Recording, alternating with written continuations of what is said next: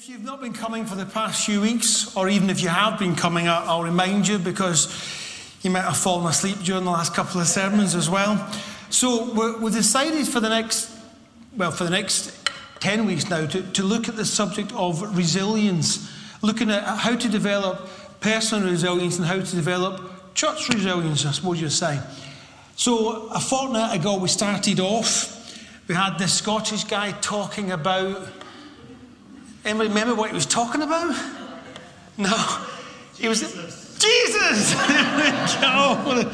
Yeah, but focusing on Jesus was the first step in building resilience. You know, we've had when you're looking at trying to withstand the slings and arrows of outrageous fortune, I think is how Shakespeare would put it, we decided to look at how can we stand against these troubles. So we said focus on Jesus. I encourage you to do a kind of Jesus audit. If you remember, I talked about, talking to Jesus, studying Jesus, reading about Jesus, singing about Jesus. Anybody get around to looking at that at all? And we aim to get over 10 minutes a day on that audit. And then last week, Frank talked about, and I'm going to give you a clue, right? The answer is not Jesus. Well, he did talk about him, but that wasn't. If we got one word, hope. You also remember Frank's better than mine. So hope, yeah. Frank talked about hope, but a kind of Christian hope, a life rooted in Christian hope that can build resilience. So today in our reading, we did find out what I'm going to talk about. And we're told in verse 11 to pursue righteousness, godliness, faith, love, endurance and gentleness. Now you'll be pleased to know that I'm not going to talk about all these words because it would take me 2 days. So I'm just going to focus on a couple of these words that we were encouraged to pursue. And they are godliness and gentleness. But I do want to look at them in the context of what Paul was talking about. I'm not going to look at them in isolation. I do want to just mention one other word which we don't really talk about much in church at all, is this word endurance, was in that list as well. So I'm not going to mention righteousness, faith or love. They're talked about quite a lot and will be later on in the series. But this word endure is often translated as be patient. But the Greek word in this occasion is a bit more than that. It's courageous patience, still being very positive and being strong. Endure, courageously being patient in the midst of holding godliness and gentleness. Which is interesting that word slipped in. And we'll come back to that a bit later on when we look at gentleness. So, what is Paul's starting point when he's talking about encouraging us to pursue gentleness? To pursue godliness. And his starting point is money. He talks about it for like the previous 8 verses. And it seems to be that there was a problem happening then, which doesn't seem to have really changed in the past 2,000 years. When you're trying to plan for the future, when you're trying to make yourself more resilient, able to withstand the blows that life might throw at you, what do? You build a big bank balance. That's what you do. You pursue money. And Paul says in our reading the complete opposite. He says, flee. Flee. Flee what? Flee the love of money.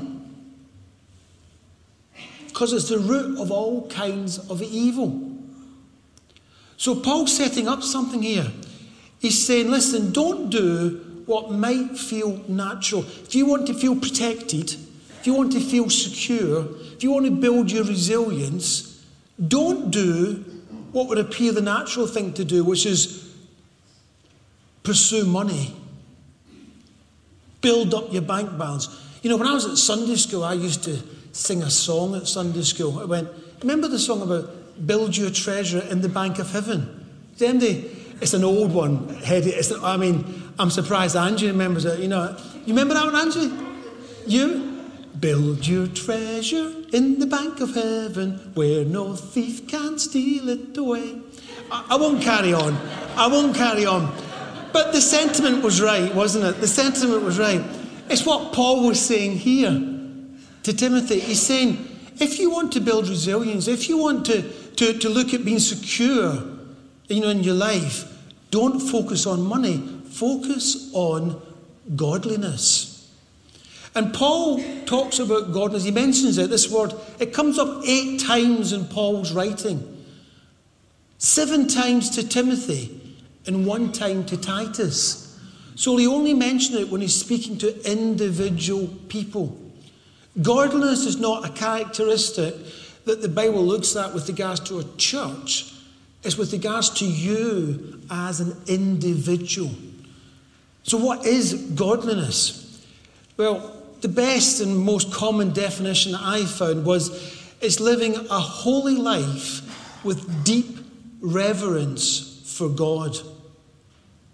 A holy life with deep reverence for God. To be honest, it was the words deep reverence that kind of grabbed me. I kind of think, live a holy life. As Christians, I kind of think, yeah, we all try and do that. We all try and live a good holy life, being separated from the evils that could, and the weeds of evil that could pull us, the roots of all different kind of evils. We kind of get that idea. But I had to question myself, and I want to ask you to question yourself. How do you get on with living a life of deep reverence? What does that even look like? What does that mean to you? If I was to encourage you, if you want to build resilience, to live a godly, a life of godliness, live a life of deep reverence to God. And I'm not going to go into massive detail now, but unpacking that, I want to encourage you to try and think, what does that look like for you? Living a life of deep reverence. Because Paul says in this passage to pursue that. If you want to build your resilienceness, is that a word, resilienceness? It is now. If you want to have security in the future, if you want to increase your bank balance, do it by revering God.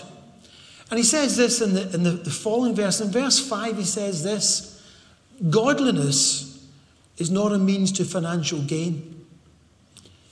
Now, I don't think that many people in this church would think that, but there are Christians who think that if you're godly, then you'll be rich.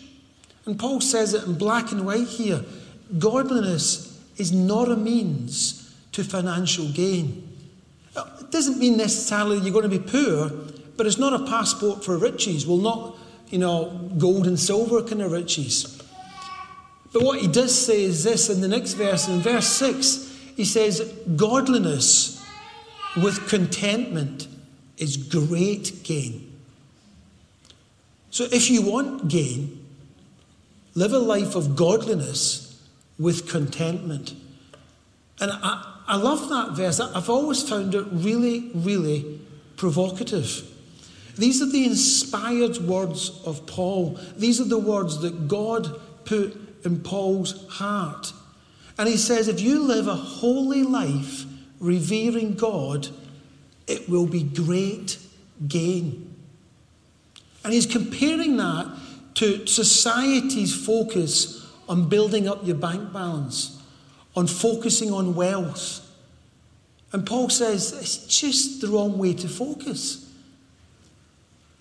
But then he says that last bit, and he says, so if you're worried about your future and you want to be more resilient, he says, do it by being godly and being content. Now, the Bible doesn't talk a lot about exactly what that meant there. We've got to look at it holistically wise. But godliness with contentment is great gain. It's what the verse says. It doesn't just say godliness is great gain, even though I would argue that godliness is definitely great gain. You know, you couldn't think it's not that, but he sticks in something else. Pursue, when you're pursuing this stuff, pursue it and pursue contentment. I really believe that contentment doesn't come easy. I believe you have to fight it. You have to fight at it. You have to work at it. You have to strive. Paul says in another verse, strive for contentment. But I tell you what, if we're looking at being resilient, living a godly, contented life is a great place to build that from, isn't it? But I don't want you to think that any of that is easy. Surprise, surprise. Just one minor point about money. We didn't read this, but read it yourself in verses 17 and 18. Paul doesn't condemn money. He tells people who have got money how to live with it, but he doesn't tell anybody not to have money. But he does tell us not to strive for it, not to focus on it, not to make it a god, not to get it in the way of your relationship with God, and a whole lot of other stuff that Jesus says as well. You know, but don't try and think that from this passage the answer is not to have money. The answer is, if you have money, you have it available for God to use. So that the second thing we're going to look at is this other word, this word gentleness. And this word gentleness is it's not a word that's used a lot in common English, is it, gentleness? It's the same word that's translated in the Bible as meekness or humility. It's a Greek word, I'm not going to pronounce it right, but I've even gone wrong already, I'll try it again. Christotes, something like that. You won't remember it anyway, but I should have said it more confidently, I should have. But I want you to understand, you know, what this word meant then, because it doesn't really mean that now. And you may know this, and if you do, brilliant. If you don't, it will be refreshed to you. It was used quite a lot by the Greeks, this word. And it was always described and attributed to strong animals that are brought under like a master's control. So Xenophon talked about horses that work together are more likely to stand quietly together. It's translated stand quietly in English, but the word is Christoses. It's this word of gentleness. Plato uses the word to describe a mighty and strong beast that could be tamed and fed by a man. Aristotle uses it to describe the easy-tempered and easily domesticated elephant. You know, as if the words, you know, easy-tempered and easily domesticated are always followed by the word elephant, you know. But you can understand, you know, the idea of this gentleness now. It's only used with strong animals that are domesticated or are trained, come under the control of a master. So it's used only to describe strong people. A weak person can't be gentle. It's a strong person that has this, or could have this attribute of meekness or of gentleness. Meekness is an attribute that's an attribute that's given to Jesus, isn't it? We use that word a lot with songs for Jesus. And it's a little bit like going back to 2 weeks ago. Surprise, surprise, actually, Mark was right. You know, it is focus on Jesus again. You know, if you want to understand what meekness looks like, what gentleness looks like, then look at the creator of the world, Jesus Christ, who took on human form, took on the constraints of that, and came under the authority of God the Father. That's gentleness. That's meekness. That's humility. It's yielding to God. So we need to trust God, knowing that He has the best for us. We don't have to be self-reliant. And gentleness is not a fruit that you can steal from somebody else. It has to come up from the roots.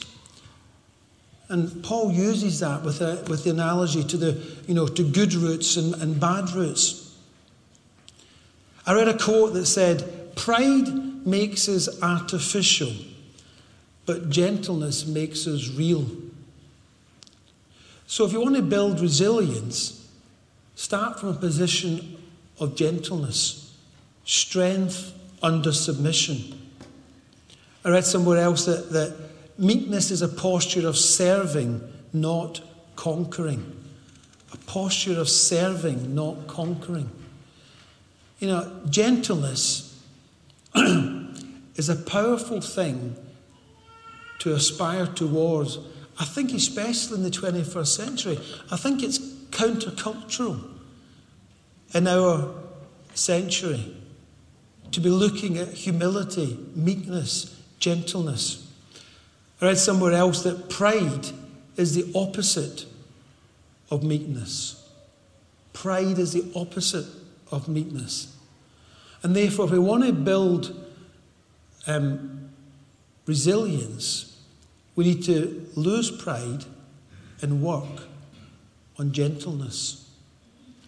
Because when these disasters come, which they seem to be coming more often in the past few years, but when life, sends us winds to knock us off course, we don't stay on course by having a big bank balance. We don't stay on course by being proud. We stay on course by being godly and by being gentle. But remember, that gentleness is strength under the submission to the Master. That humility, that meekness.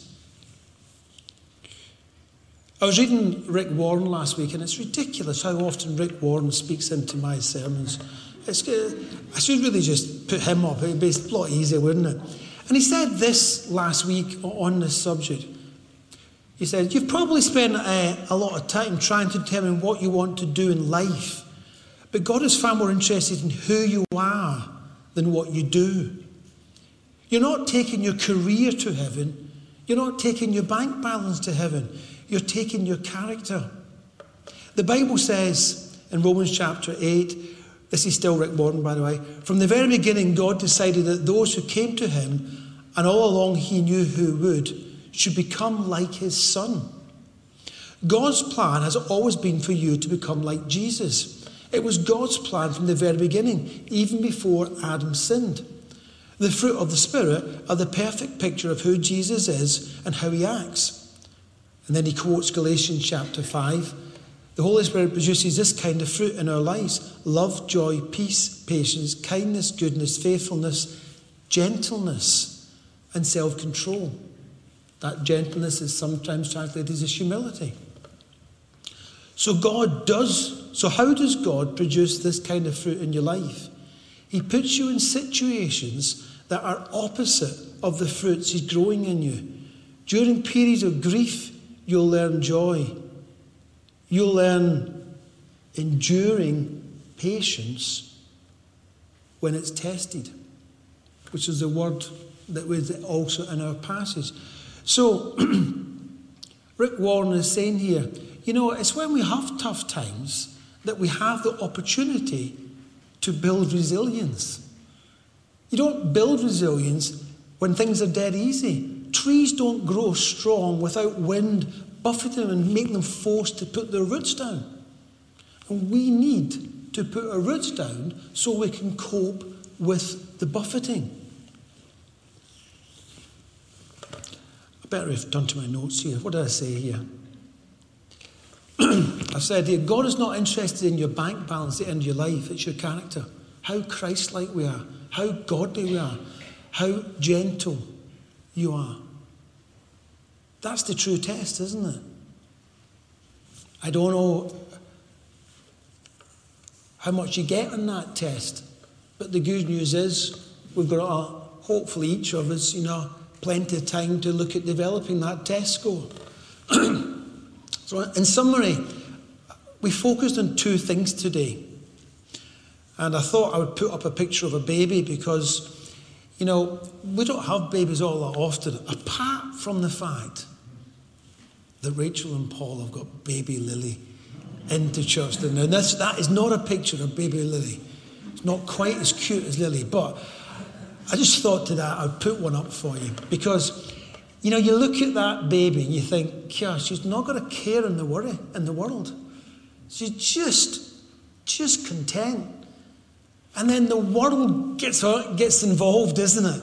The world gets involved, the hassles get involved, the difficulties get involved, the wind blows, and the picture changes.